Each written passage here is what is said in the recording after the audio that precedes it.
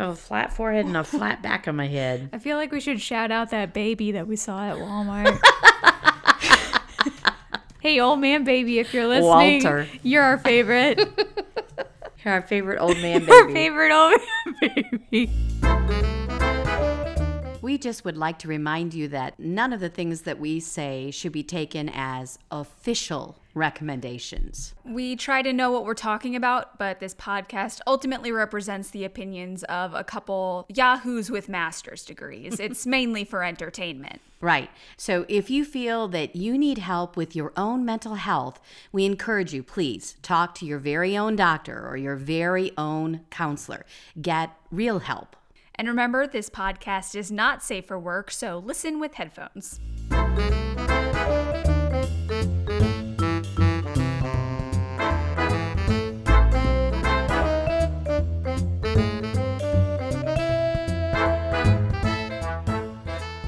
Welcome to Freudian Sips. That was a fail. That was neither of our hellos. Oh, we're keeping it though. That's what we're Shoot. Hello. Hello. And welcome to Freudian Sips. The podcast about brains, beverages, and other BS. And apparently about improv now. Mom just sprung that one on me. My name is Bonnie. My name is Anna. What are we doing? This actually has nothing to do with being at all intoxicated, in case you're wondering. I don't know. I've had a glass of wine. I'm kind of feeling it. This has to do with being off kilter. We're trying to get energy, and Mom's doing it in a weird way.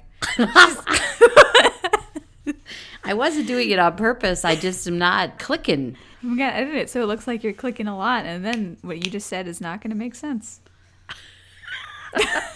And that'll show you. That will get even with you for all my childhood problems. Oh, Mom. We're on episode 30. That's why we're so tired. Is that why we've been doing this for 30 weeks?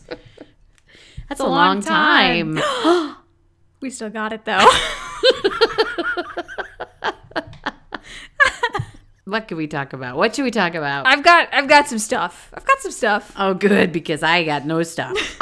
The first thing is that some people have ordered merch, and that's kind of fun. Yay. Although, in fairness, I think half the people were you. But I do think... It's kind of like when you're in grade school and you have to sell things for a fundraiser. And you always bought all my fundraiser stuff. Yeah. And you would go to like 2 doors, and I would say, it's okay. It's okay. Here. I got it. It's fine. Here, I'll just buy write the a rest check. of the magazines. I'll write a check. Yeah, that's what good mommies do, right? Yeah. I mean, you're also on this podcast. It's your merch, too. That's right. It's not just like you're buying my merch. I wanted a t-shirt, man. Yeah. I did. You did, and you bought it. I But did. other people, and if you are hearing about this now and you didn't know we have merch, we totally have merch. If you go to teespring.com/stores/FreudianSipsPod, you can get our merch, and it's very good. And if you do that, tag a picture of yourself on Instagram or Twitter and tag us. We're Freudian Sips Pod on all social media. We want to see you with your cool merch that has our logo on it because we're a little bit vain. What happens when that happens? Does anything special happen when you... When what happens? When we get tagged? Does some magic happen when we get tagged? I get a little notification on my phone because I handle all the social media. I was going to say, I don't know unless you tell me. So, and then I'll tell you later the next time I see you. Okay. And you'll be like, oh, that's sweet. I will.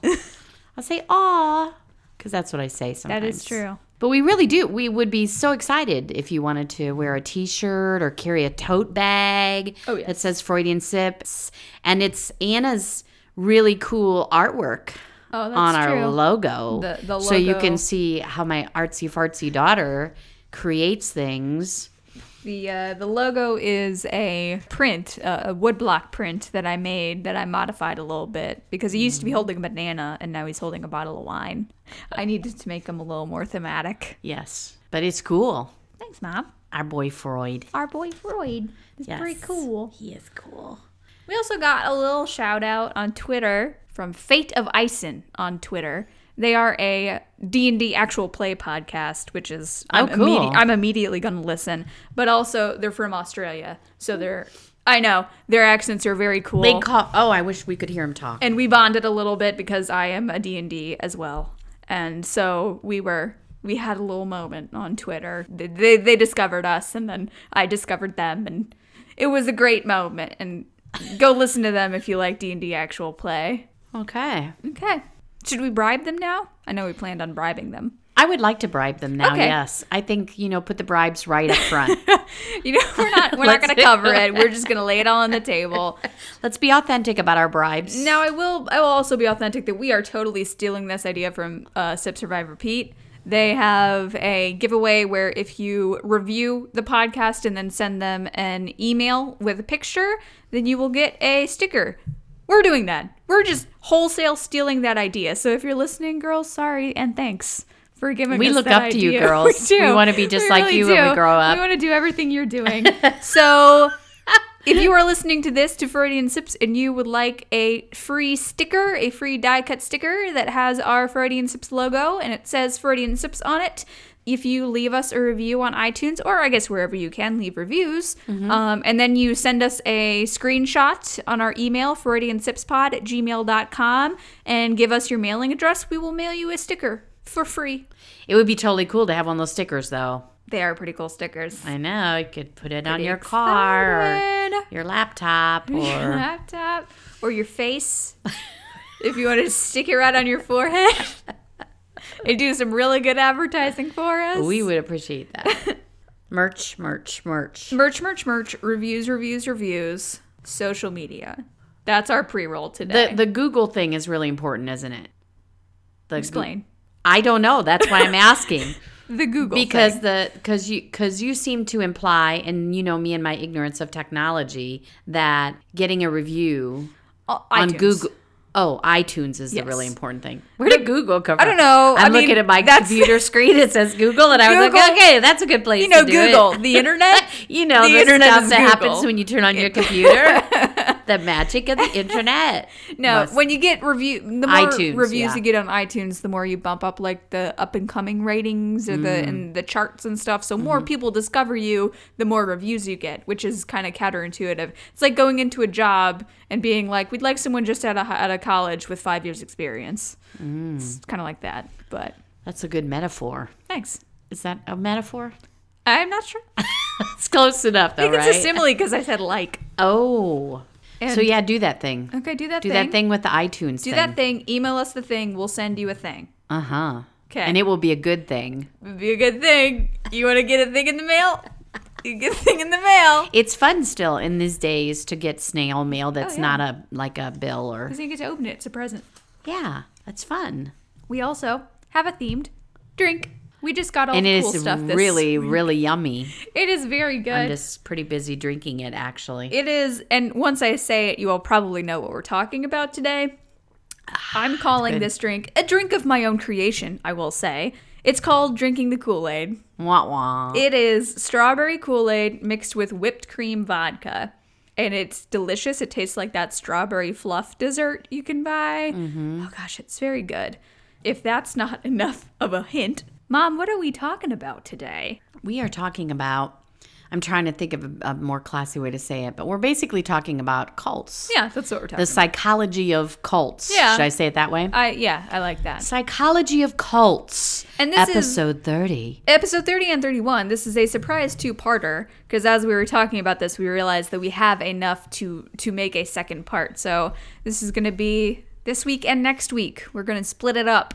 And quite frankly, we could probably do 3 or 4. But we kind of learned from experience to not do more than 2. Don't. 2's our limit. 2 is it. Don't do a 14-part. Oh my God. That was Erickson, we exhausting. love you, but why did we ever do that? Oh, man. If you stuck with us through that, if you started listening at the beginning and listened to all of those, you are a good you sipster. deserve it. Like, you're a gold sipster.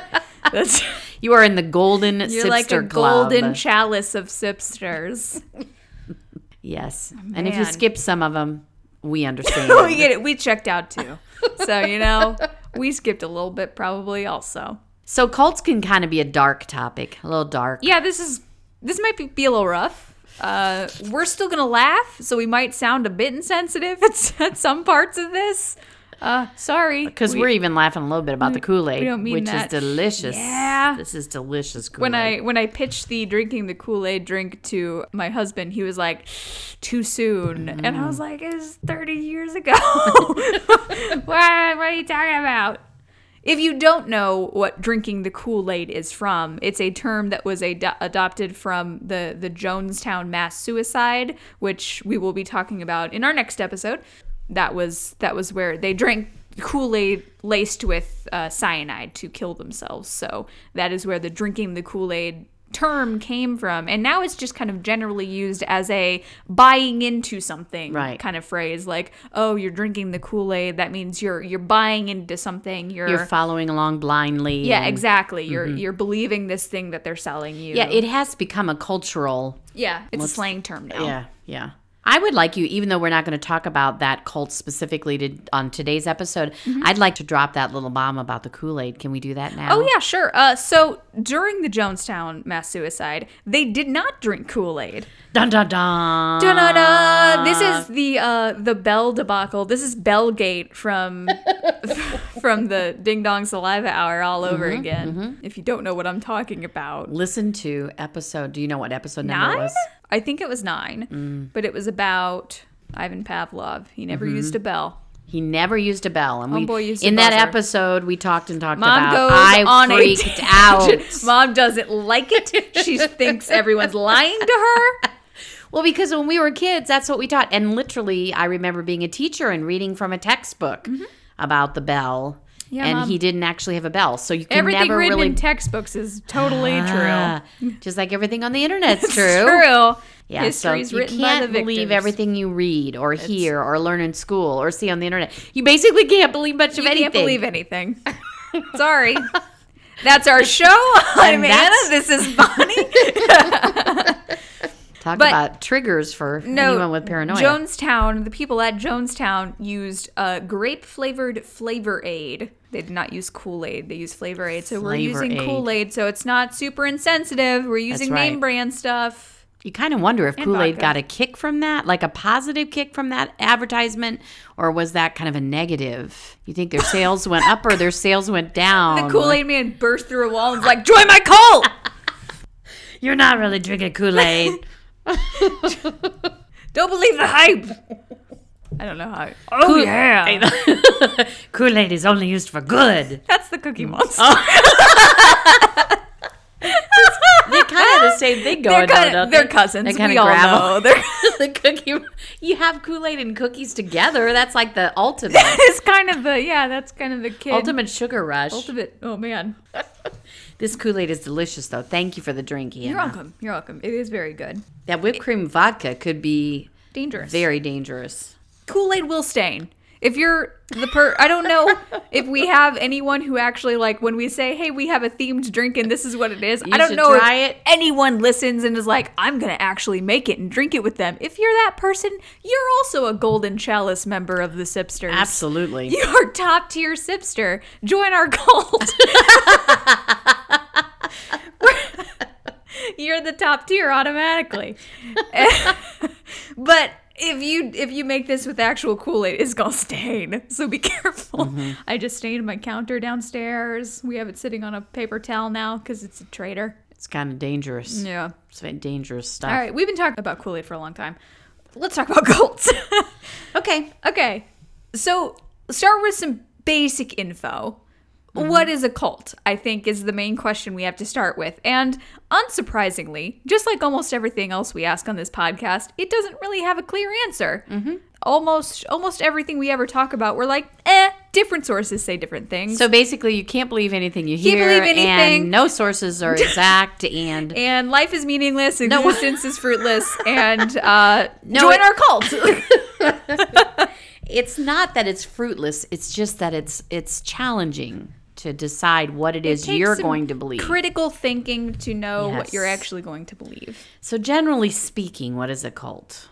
Well, according to the International Cultic Studies Association... sounds like they should know. Right. If anyone knows, Cultic they're going to know. Yes. The ICSA. A cult is an ideological organization held together by charismatic relationships and demanding high levels of commitment. Which I actually changed the definition in my notes a few times, but I think that's the one that encompasses everything that's important about a cult. Because the organization of it is around an ideal... but it is held together by a single leader who is very charismatic, and they do demand more of their members than other churches and stuff like established religions usually do. Right. They're generally considered to have socially deviant or different beliefs, but that's kind of externally, because internally people join cults because the beliefs are comforting. Right. They join it because the things that they're being sold make sense to them and really sound good. So it's not like a cult leader is going to come at you with, hey, I think we're all going to... I'm going to use an example that we're going to talk about next episode too. I think there's a spaceship following Halley Bopp Comet, and I want to kill everyone to go on the spaceship. And it's no thank you. Please leave my front lawn. They don't do that. They just sort of, they slide in under the radar with things that make more sense to us. It's after the brainwashing kicks in that the more kind of deviant beliefs seem not so bad and seem to fall in line with what you're already believing. It's a strange thing that the word comfort stands out to me because as you read about it, as you read about cults, that word keeps coming up. And you kind of think from the outside, being critical about cults, you think, well, there's nothing comforting about a cult. But yes. Hey, but I'm going to take a strong stance on this. Be critical about cults. But in a moment, we talk about the people who are most vulnerable or susceptible to being in a cult. That search for comfort is number one. So, that's a huge thing. Okay. And usually who is offering that sense of comfort is a single authority figure. Cults usually form around a single person, and it's going to be a strong authority figure. They're going to arrange their hierarchy around this person. They're usually extremely charismatic, usually narcissistic, if we're talking in psychology terms. We'll talk a little bit about that later. But cults do try to expand their influence for power or for money. They generally have a high degree of control over their members, and they work to replace the old identity of their members with a new identity that they create that is loyal to them. So it's very controlling. It's very, we are going to replace you with a person who is solely a member of this cult. That is their whole goal. But like I said, cult is a very ambiguous term. I mean, there's a lot of things that a cult can be. There's a lot of things that a cult may be in certain situations, but not others. I mean, it's very ambiguous. And because of that, it's actually really hard to find statistics. I worked really hard to find statistics of different cults, and I'll touch on some of the ones that I found, but really I couldn't find much because, and even some of the sources I saw went into, we're not going to list all the cults because the definition of cult is so broad and so vague. So the sources that talk about cults even say that.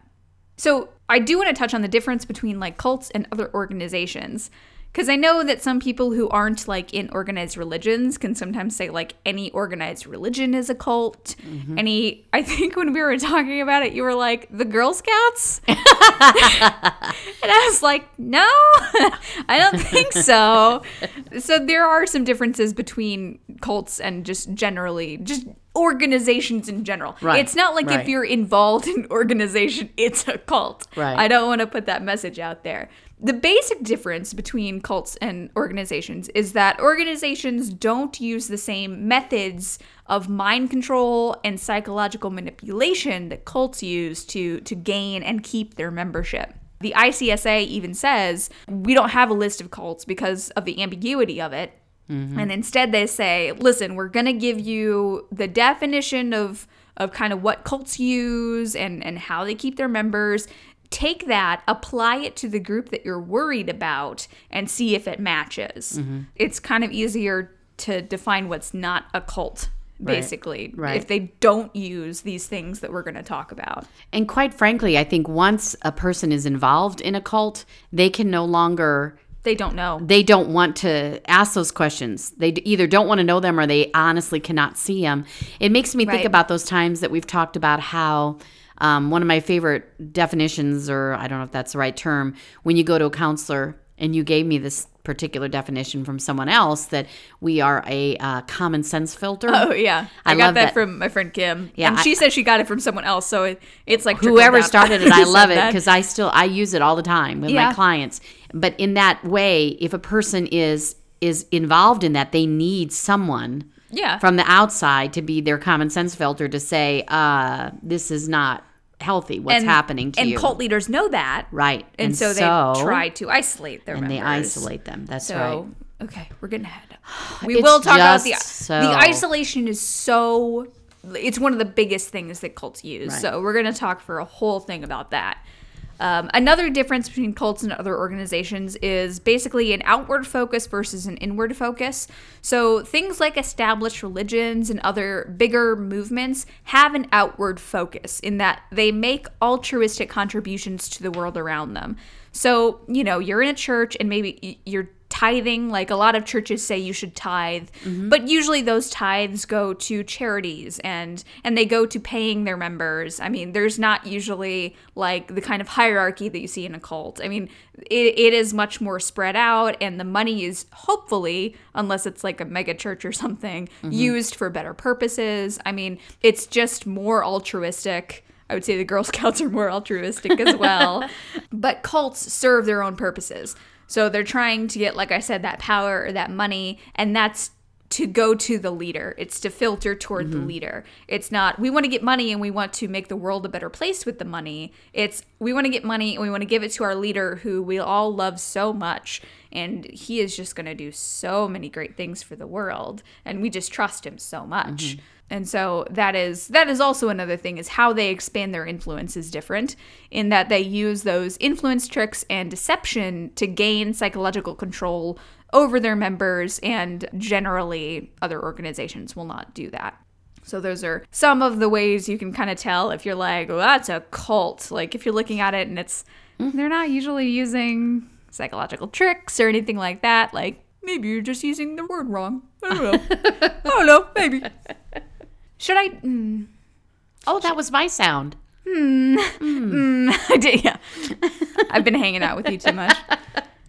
Should I go into some famous cults, or should I just list them? Yeah, just list them. Give a little teaser. And then the next time we'll actually talk about some of them. Okay, so this is a little teaser. So some of the famous cults that you may have heard of. The People's Temple, and I actually did not know that's what it was called. I have always heard it called Jonestown. So Jim Jones and Jonestown, and that there was a mass suicide that happened. That's where we get the drinking the Kool-Aid from. The Manson family was a cult that almost everyone's aware of. The Heaven's Gate cult, that was another instance where mass suicide was involved. The Branch Davidians, you've probably heard of Waco, Texas in 1993. Another one I will mention that a friend of the show, Michelle, told me not to talk about because she doesn't want me to get sued is the Church of Scientology. Ooh. Yeah, we're going to go there. Please don't sue us, L. Ron Hubbard, in heaven, in Scientology heaven. Scientology, if you're not aware of it, is part religion, part self-improvement. It was founded by L. Ron Hubbard in the 1950s. It charges members absurd recruitment fees and fees to get into higher levels, and you have to give a lot of your income, if you have income, to them. But they charge these fees for counseling, basically, that they call auditing, so you can embrace a higher consciousness. So it involves a lot of that, like taking a lot of resources from their members and funneling it up to the leadership. Right.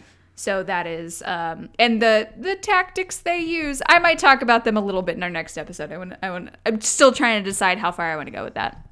But pull back. I just don't want to get sued, guys. I so don't want to get sued. Can I tell you about some types of cults? Okay. Because, again, this is a thing where every source I saw had a different list of types of cults. So I'm kind of trying to distill them into some of the main ones. Because we first and foremost, we always think religion. We think, oh, it's about religion, but there are lots of different And that's the one ideas. we hear most often, I think, is religious cults. And as I go through this list, you will notice that a lot of these kind of overlap with other ones, because the first one on my list is called destructive cults. And these are cults that are manipulative groups, and they exploit, sometimes, usually, I would say, harm their members, either physically or psychologically.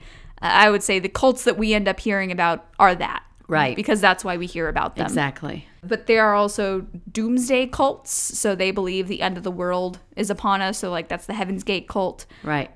There's religious cults, and that is, like you said, the type we hear about most frequently. I'm also going to subcategorize here occult and black magic cults, because I would say that is a religion. There's psychological or enlightenment cults that are offering expensive, like, enlightenment workshops. These types can include psychology or new age cults, like, meditation and all that stuff, but it involves enlightenment. I put this in the psychological or enlightenment section, but it's kind of in all of the sections, that the leader presents themselves as mystical or all-knowing or the only one who has the information to get you to this enlightened place. Right. And that is kind of a common thread in all these cults. There's commercial cults. I thought this was interesting because this includes pyramid and multi-level marketing organizations, maybe not all of them, but I would say probably most of them. They want members to sell their quote-unquote product to people. I think this is where people get really defensive.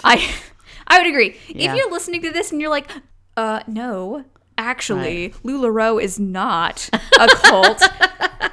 And you're a LuLaRoe. We are not calling out LuLaRoe. No, we're not. That was the one that came to my mind first. I was going, I gotta like LuLaRoe. No. Okay, but, don't call them out. But I would, listen, if you get defensive, you might be in a multi-level marketing scheme. So maybe just look at how if they're requiring, like I said, if they require you to, like, buy into things and pay them money to do a service for them, that's a red flag. That could be a cult-ish situation. But usually it does center around promises of being very rich and being very successful. And the promises are so good that people will work for free or even pay for the products that they're selling or pay to do the service that they're going to do. So that is how it works. You buy into the ideology so much that you're willing to do that financial kind of sink.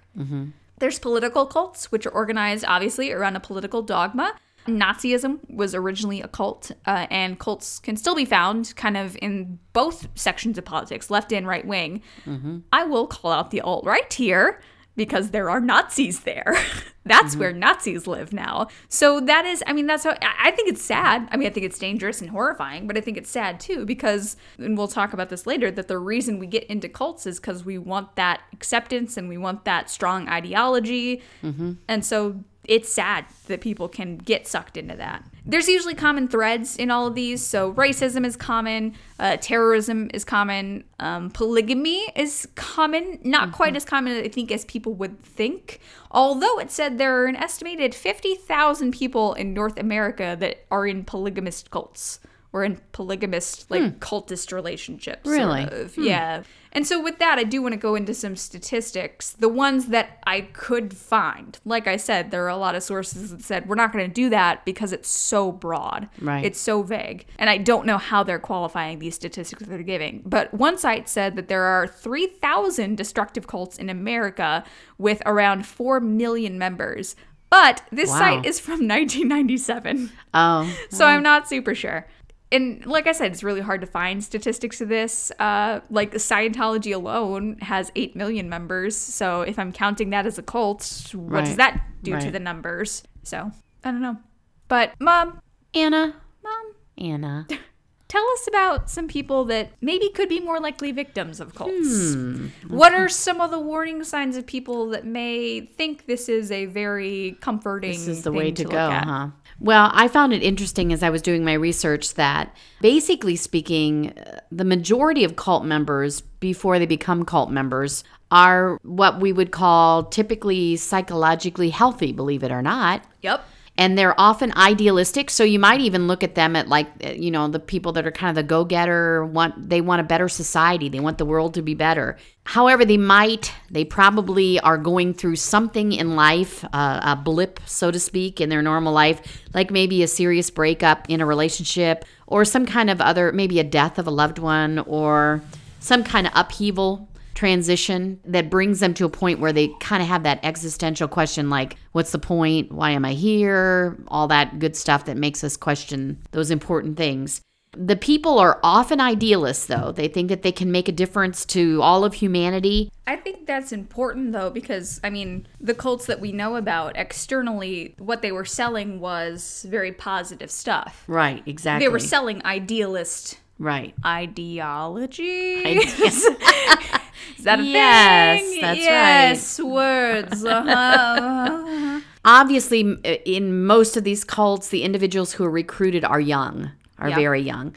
Often minors, unfortunately, get called into these areas where they're drawn into a cult. Or and as families that have minors. Right. And as we talked about earlier, one of the biggest pulls is that idea of comfort, is that these people are looking for a way to be comforted. Even the idealists are looking for comfort because they're looking for like-minded people who agree with them on their idealism, and that gives them comfort to know they're not alone in all this. To the other extreme are the people who are very needy people perhaps and have gone through a breakup or have gone through a death of a loved one, and they need comfort, and they find that in a group. So there are kind of some warning flags, personalities that are more susceptible. The first one is pretty obvious, those who want to feel validated, which if you could stretch that, couldn't you, and say that's all of us? We all want to be validated, right? That's a very human need. I would say that's one of the deepest human needs. Yeah, exactly. Is acceptance from others, because we've talked about how we're social creatures and stuff, so... Mm-hmm. So it makes sense that even though I've already said these people are often healthy people, there's also a real vulnerability in people who just are longing to fit in. They're longing to be validated. Very close beside that is the idea of people who are seeking an identity. Yeah. They just don't really know who they are, and they want somebody to tell them, who am I? What do I stand for? And this goes back to the youth again, that young people are looking to find out who they are. I'm going to point again at the alt-right movement, because a large portion of the alt-right movement has happened with younger people. I would say teens, maybe. That it started from almost meme culture, and so they found these people who were like-minded, and that like-mindedness became an echo chamber, and they latched onto this hatred, and so they found that identity that of course teenagers are searching for, like all of us when we're teenagers. Exactly. And they unfortunately found it in a hatred community. Right, exactly. A lot of the people who are vulnerable to joining a cult would be classified as a follower and not a leader. So those people who are more willing to let somebody else take charge. Sure. Obviously, they're looking for that leader. That's why I would never be in a cult. I was going to say, because I am a controlling bitch. You would never make it a day. Be like, hey, who died and put this dude in charge? Why are we following this old white guy around? Hey. Okay, so up to this point, these things kind of could fit for most of us, like that we want to be validated, that we're looking, or at least most of us at youth. Okay, Sure. We want to be validated. We want to find our identity. We are seeking meaning is another one of the things. We're all kind of doing that, aren't we? Yeah. This one's a little bit different. This point says that many people who get involved in cults have schizotypical thinking, which means schizotypical thinkers, say that 6 times. They walk kind of an edge beside schizophrenia. They're not... they don't have delusions or like disconnection like a schizophrenic does. That is a weakness I have. I have a very hard time differentiating between. There's a very fine line. They have the paranoia, though, right? And odd beliefs and odd behaviors and paranoia would be in there, and kind of that supernatural, like they kind of buy into anything that's woo, kind of, You make that noise so well. Thank you. I love it very much. So they are apt to kind of be drawn to anything that's woo, and they go with it. So keep making. Okay, I want a clean audio cut so I can make a text tone of that. I just want, whenever you text me, I want my phone to go woo. You're so funny. You're so funny. Okay. Obviously, if we would look at these people specifically, we would find a high percentage of them are, quote, highly suggestible. You remember we talked about hypnosis? Oh, sure. On one of our episodes, we talked about hypnosis and how some of us are just more open to being hypnotized because that's the way our brain works. Mm-hmm. And so this is kind of along the same line, of being suggestible. That's kind of along that same, the way our brains work. A couple other points that I thought were interesting. One is that many cult members are people who tend to kind of blame other people. Like they don't want to take responsibility. They want to be able to say, everything I do is because that person told me to do it. It's not really my idea. It's not really my... So in their, quote, ordinary life, before they were in a cult, they would be the people who would be kind of like, it's not my fault. Does that have to do with being followers? It fits together, doesn't it? Yeah. Because if they're saying, I'm not in charge, I didn't do it. Right. I was following them and they did it. Right. Exactly. So here's kind of the other end of it. People who have anger issues tend to join cults, but that might be a different, it would depend on the kind of cult. Like when you were talking about the different kinds, they would be more apt to join a cult who was all about aggression or, rebellion or terrorism or whatever. Right. Exactly. Oh, sorry. I just punched your mic. The hate and aggression. The hate came out of me. Mom is so full of hate and aggression. The rage. The rage. Oh, the rage that I wrestle with daily. That's like Eeyore saying, oh, the rage. Oh, the rage. Thanks for noticing my rage. And the last thing on my little list is very obvious. People who have low self-worth. Low self-esteem. And that goes back to the validation thing again, but to the point where, and what we kind of talked about for a moment before was that isolation that happens.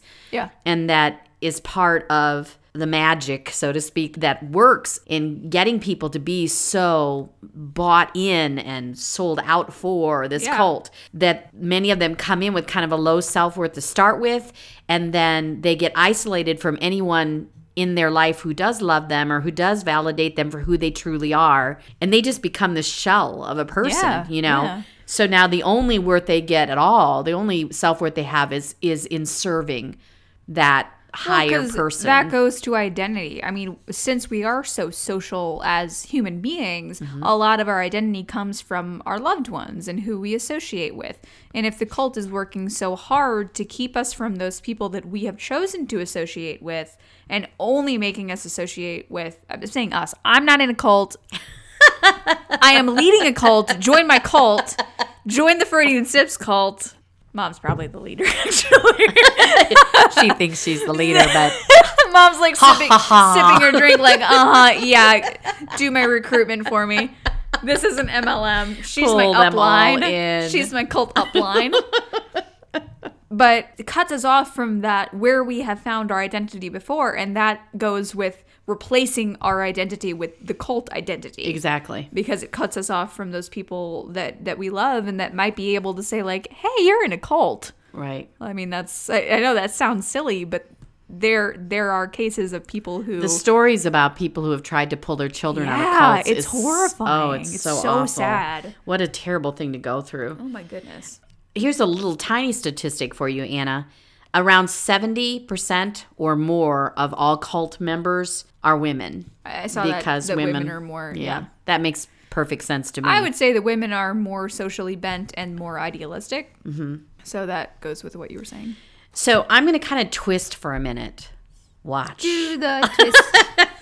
I'm watching. Because something that really struck me as I was doing this research and thinking about all this, thinking about how the leaders of cults are often narcissistic and sometimes antisocial, but I think more often narcissistic. And they do that gaslighting thing that is so terrible and evil and amazing. Yeah. It brought me to this point that, not a lot of us join a cult at any point in our life, but a lot of us get into a relationship with someone who has those same kind of personality traits that take us away from our own identity. Yeah. And even though we're not in a cult, we kind of surrender our own identity to our relationship with that person. Mm-hmm.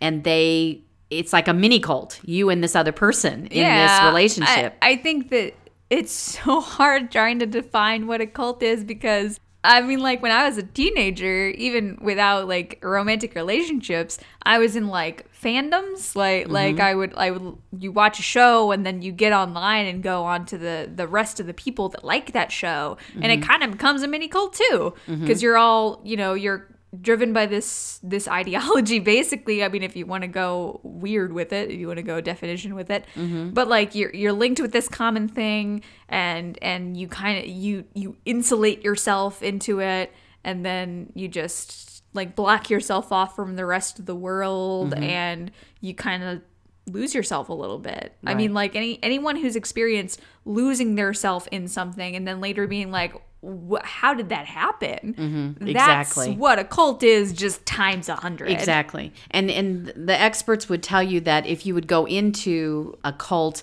and ask the cult members, are you in a cult? They would look at you like, what are you talking about? They don't and think they really are. It's kind of the same, unfortunately, in unhealthy relationships when you would ask a woman or a man. Are you in an abusive relationship? Yeah, are you in an abusive? And they would look at you like, of course I'm not. He just hits me every once in a while, but other than that, he's great. Yeah. I don't have any friends of my own, but it's not odd, It's because he loves me and because he doesn't want to share me. I mean, like it is really an abusive relationship with a cult leader. Right, exactly. That's exactly right. I was just kind of struck by that similarity because as a counselor, I don't deal with any cult members. I've never met a person who was ever in a cult in my counseling, but I have dealt with several, both women and men, who have been in an abusive relationship where, they didn't ever get hit, but they lost their personality. They lost their interests. They gave up what they wanted to do, their goals, to just do. The person is controlling them entirely. Exactly. I mean. Yeah. So it's kind of scary to me how that works, even in personal relationships. So, but the bottom line, I think, is that really, honestly, pretty much anybody could be lured into a cult at some point in their life, especially if they were going through a hard period of time. Yeah, if they know when to prey on you. Exactly, and they do. And that's what they do. They look for the people who are the most... They're predators. I mean, they prey on the people who are weakest. And the cult leaders treat. That was a combination between train and teach. They treat. They treat their members, the people who go out and... What's that called when you go out and get... Recruit! That was the word I was looking for. Thank you. Thank you for being my brain. You're welcome. They have taught their recruiters how to look for those people. Yes. And they're very effective at it. Yeah. It's a very polished method. Yes. How they go out and get new members in their cult. So you're kind of talking about how they recruit their members, and that really bleeds into how they keep their members. And I'm going to try to go through some of these things, although really all the stuff you said kind of goes with how they keep their members. I mean, the first thing in the recruitment process is the promise of comfort and answers. Like you said, those people who want comfort and answers will find them because that's what the cult is offering. So this can be anything from money and success, like multi-level marketing, to more abstract stuff like the meaning of life, good versus evil, politics, religion, all that kind of stuff. Cults offer promises and answers that they cannot rightfully offer. They're going to offer things that people want, but maybe logically know that they can't actually get. And a lot of the promises, like I said, are unattainable. They're things that can't be offered by anyone else because no one can offer those. I mean, no one can really offer like total, complete health and constant peace of mind and complete security. But these are things that cults offer, and because people desire them at such a deep, fundamental level, some people are willing to say, like, it's kind of like a suspension of disbelief thing. It's like, maybe logically I know that he can't offer me total peace of mind, but he sounds so confident in it that maybe he can. And that maybe I can get this thing that I really, really want. Right. Which is just comfort and knowledge and acceptance. And that word comfort just keeps coming up, doesn't it? It just keeps coming up. Can I throw in a real quick Freud? Please do. Because we are Freudian. We always have room join for our Freud. Cult. Freud is our leader. Well, this particular idea, actually, I would kind of like to punch Sigmund in the nose for, but... Okay, he's not our leader. And he's dead. He's got a lot of creativity, but I kind of want to punch him for this. But so is L. Ron Hubbard, I guess. That's right. So, good old Sigmund, in his 1927 text that was entitled The Future of an Illusion, he talked about how all religion was merely a mental trick constructed to comfort believers and to help them overcome insecurity. So, even though he was talking about all religion, which is why I kind of want to punch him in the nose because, I don't know, I'm kind of a spiritual person myself, so don't be dissing my religion. But he really was clued into that idea that we're just longing for comfort so much that we buy into something to find that comfort. Right. And that's what happens in a cult. We feel, well, maybe I can find it. I can finally find the comfort that I'm missing. Right. And people join cults because of that, because of what a cult can do for them. And they can also join because of what a cult does to them, like the mind control stuff, the isolation stuff. But honestly, that stuff usually comes later. Usually the recruitment process involves what the cult can do for them. And that involves a fair bit of deception, and I would call it good PR. I would call it selling something that you can't really sell, but you sell it pretty well, so people are going to buy it. Yeah. So it's selling the ideology as the good stuff and hiding all the darker stuff that will come later once you're so bought in that you can't leave. One of the ways they do this is called love bombing. Did you see this? Uh-huh. So this is when a cult uses consistent flattery and compliments to draw their members in, to make them associate the cult with love and acceptance and comfort. Mm-hmm. Yeah, it's just a place where you will be loved and accepted. And if you think, I mean, you could stretch that. Because like as a teacher, in my life experience as a teacher, it's almost like when you have a new classroom with the kids and you're like, love bombing. I've done that. I've done love bombing. Am I a cult leader? Where you want your kids to know that they're safe there and they're loved and you validate them. As counselors, that's one of our biggest jobs. Yeah, we love bomb all the time. Yes, to make sure that our clients come in and feel loved and accepted. Yeah. Oops, are we cult leaders? So I kind of don't want them to just be the only ones who can love bomb. But this is in context of this is negative. Unhealthy. Right. Flattery. For a negative outcome, love bombing. Yes. Love bombing is good as long as it's meant for good. I guess. Use your powers for good, not evil. But only once this link has been kind of established do the cults then start to lead the members into the more deviant things that require that total loyalty that they build up in the beginning. And total loyalty also includes breaking down their identity. Right. So that's a big part of it too. Because you have to erase any values, you know, that they already have so that you can start over. Yeah. Kind of. Yeah. So we've talked a fair bit about how the leaders are so charming, how they're narcissistic. And we often think about narcissistic people being uncharming, but that's not how narcissistic people get their followers. Narcissistic people are often very charming. And so they're sell ice cubes to an Eskimo, my dad would say. Oh, that's good. That's a good one. They're charismatic enough that their narcissism can come off as confidence.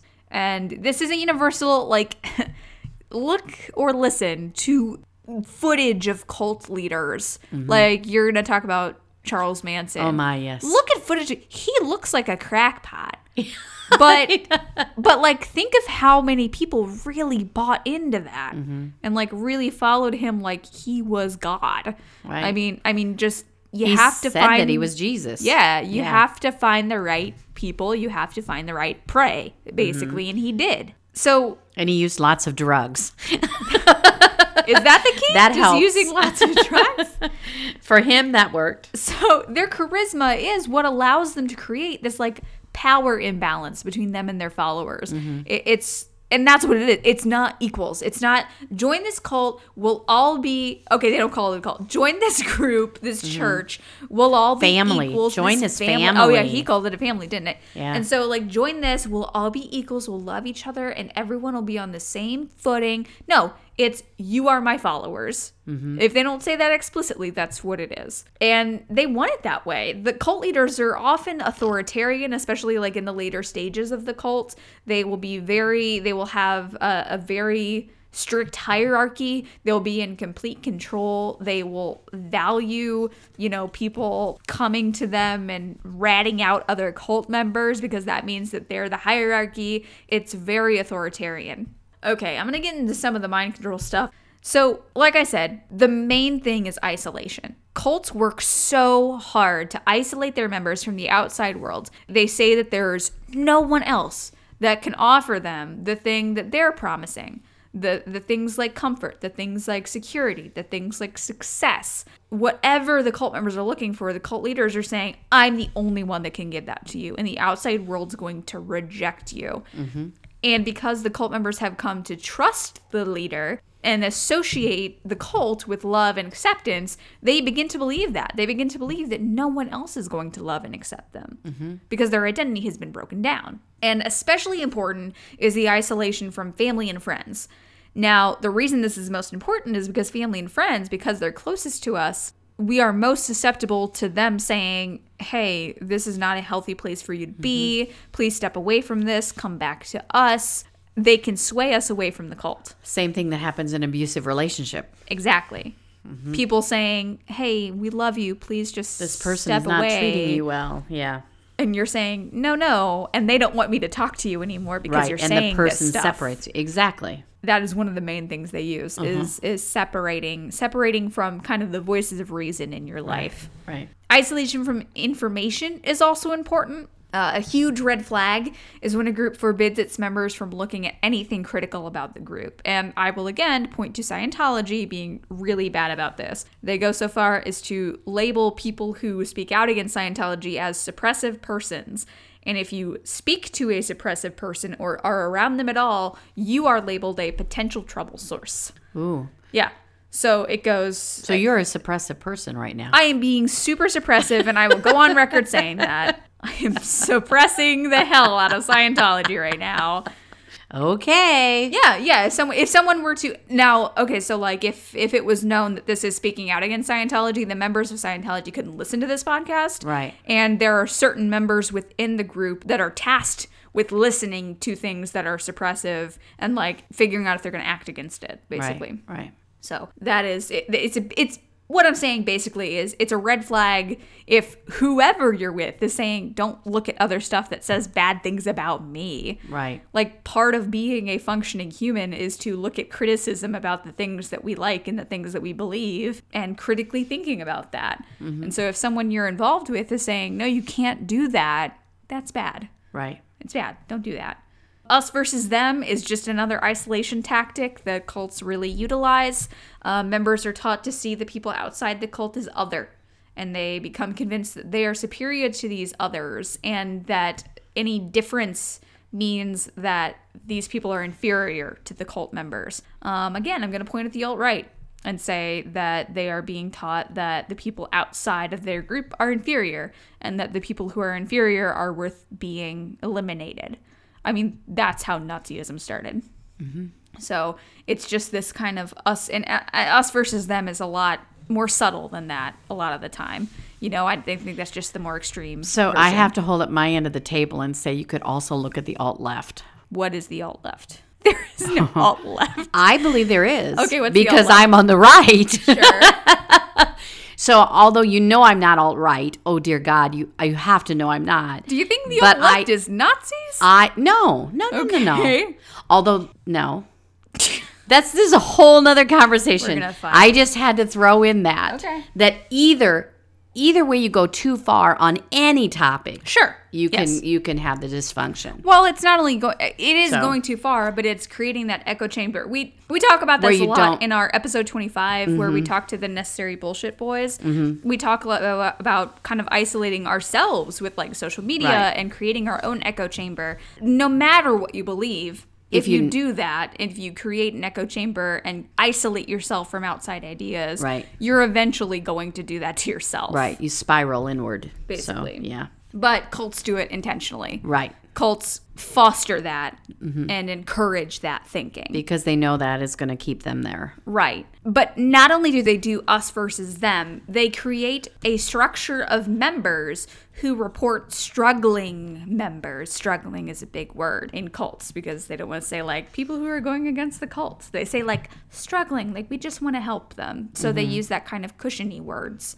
But they say, you know, report anyone who's struggling, your brothers and sisters who are struggling, to the leadership. So they then dissuade people from being honest and forming actual relationships with other people in the cult. Because if you're honest and you have any doubts, you will be reported and then you'll be humiliated. Right. So it's further isolating them, not only from the outside world, but from each other. So you've got this community of people who are ostensibly one big group, but they can't even be authentic with the people around them. So they are only fully authentic and only fully trust the leader. Right. In making those decisions and in talking to them. And fear and intimidation is big when it comes to leaders too. We look at the way the cult's set up with the hierarchy that they set up, and that cult leadership becomes feared by its members. And that disagreeing with the cult and that cult leader especially, is akin to disagreeing with God. Right. I mean, we see that in the Manson family. We see that in like you said, religious cults are a big thing. The cult leaders often associate themselves with God, with the higher power of the group. So disagreeing with that is disagreeing with God. Mm-hmm. And public humiliation, like I said, is big. At some point, once the love bombing has stopped and succeeded, it gives way to cult leaders instead humiliating their members. It gives way to forcing them to admit to other cult members any perceived wrongdoings, or by forcing the members to incriminate themselves, especially to the other people in the cult, because that breaks down the trust between them too. Mm. And then it strengthens the trust between the members and the leader. That's where we get the brainwashing. You know, brainwashing is a term we hear a lot, but brainwashing at its very distilled definition is repetition of lies or distortions of truth that make it hard to distinguish reality from what's going on. That sounds like gaslighting. Gaslighting is a brainwashing technique. It's almost like the same definition. Yeah. If you're not sure what gaslighting is just like, I mean, it's basically the same definition. It is. It's kind of the same thing. It's very similar. Yeah, it's when someone makes you believe. Makes it hard to distinguish between reality what's truth. and fantasy. Yeah, what's truth? You don't know what's truth anymore. Yeah, and I would say gaslighting is a brainwashing technique. Yeah. Yeah. Paranoia is another big one where it further isolates people. It says that like the outside world is out to get you and only I can protect you and only the cult can protect you. Right. So a lot of fear. There's a lot of fear in all this. Yeah. And again, that's where that like it's so sad.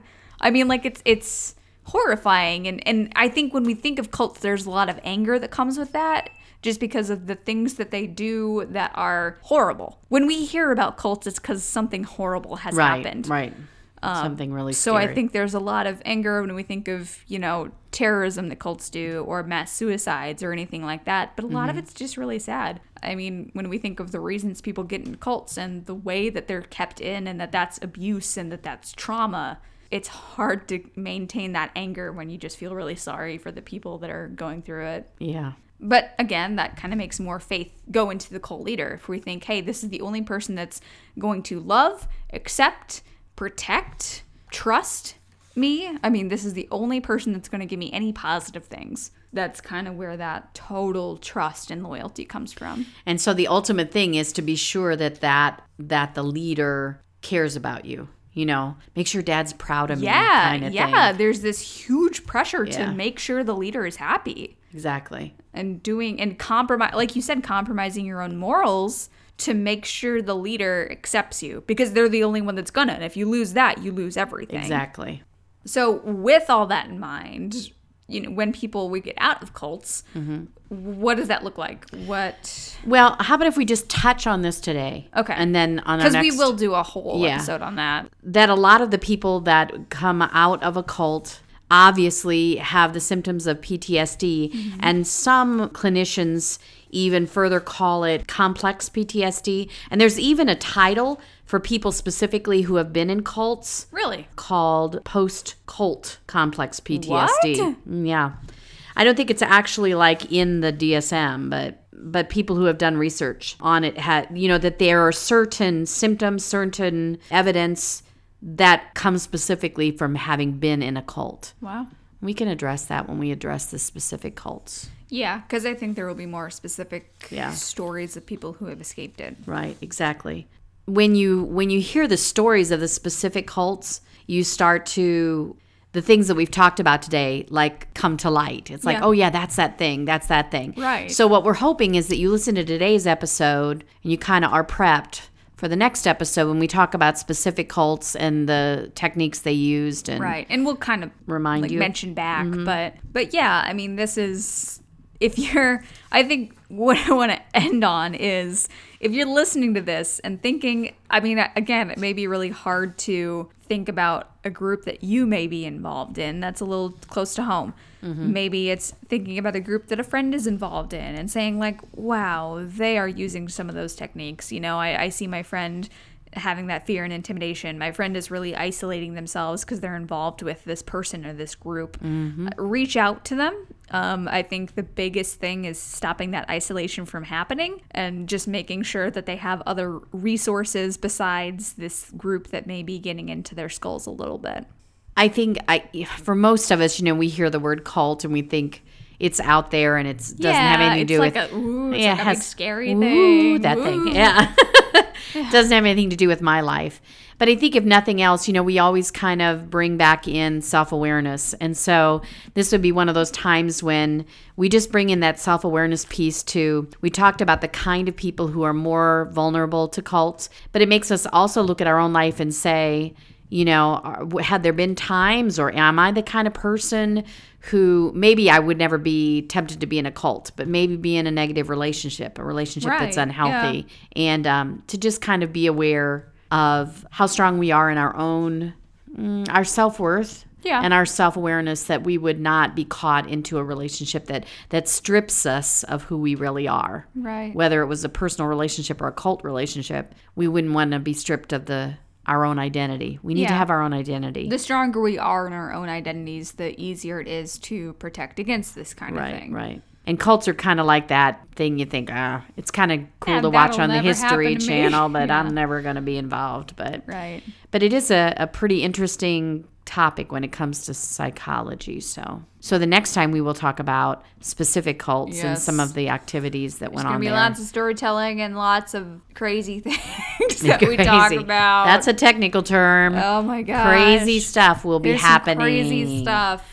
I mean, again, I say the ones we hear about the most are the ones that are, I think, the most out there. Right, exactly. And I think other cults, I mean, when I said like there's 3,000 in America, a lot of those are more insidious. They're more subtle, and they're not, you know, you're living on a commune with your friends. They're just ideologies that isolate you, and that we don't think of them as cults. So yeah, I would drop one more thing, and that is, we have talked often about how people are relational.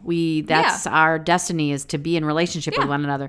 So if there's something, whether it's a group or a person, that separates us from having further relationships, that's a red flag. Yeah. Yep. So we need to be in relationship with more than one person in our life, and we need to build those relationships to be a healthy person. So yes. How's that? I like it. I mean, I don't like it, but I like it. But speaking of relationships, I'm so glad, Sipsters, that we have this relationship with you, this ongoing podcast relationship. Thanks for being in our cult. We're glad you're part of the Freudian Sips family. No, the Freudian family. Thank you so much for listening today. And we do hope that you'll be sure to listen next time when we do the second part of this podcast. Yes. Because there'll be some kind of, I was going to say cool. I don't know if I want to use that word. Fascinating? Fascinating. There will be some fascinating stories shared. Stuff. So please do join us next time. Yes. And in the meantime, thank you for listening to this darker episode than I guess we usually do.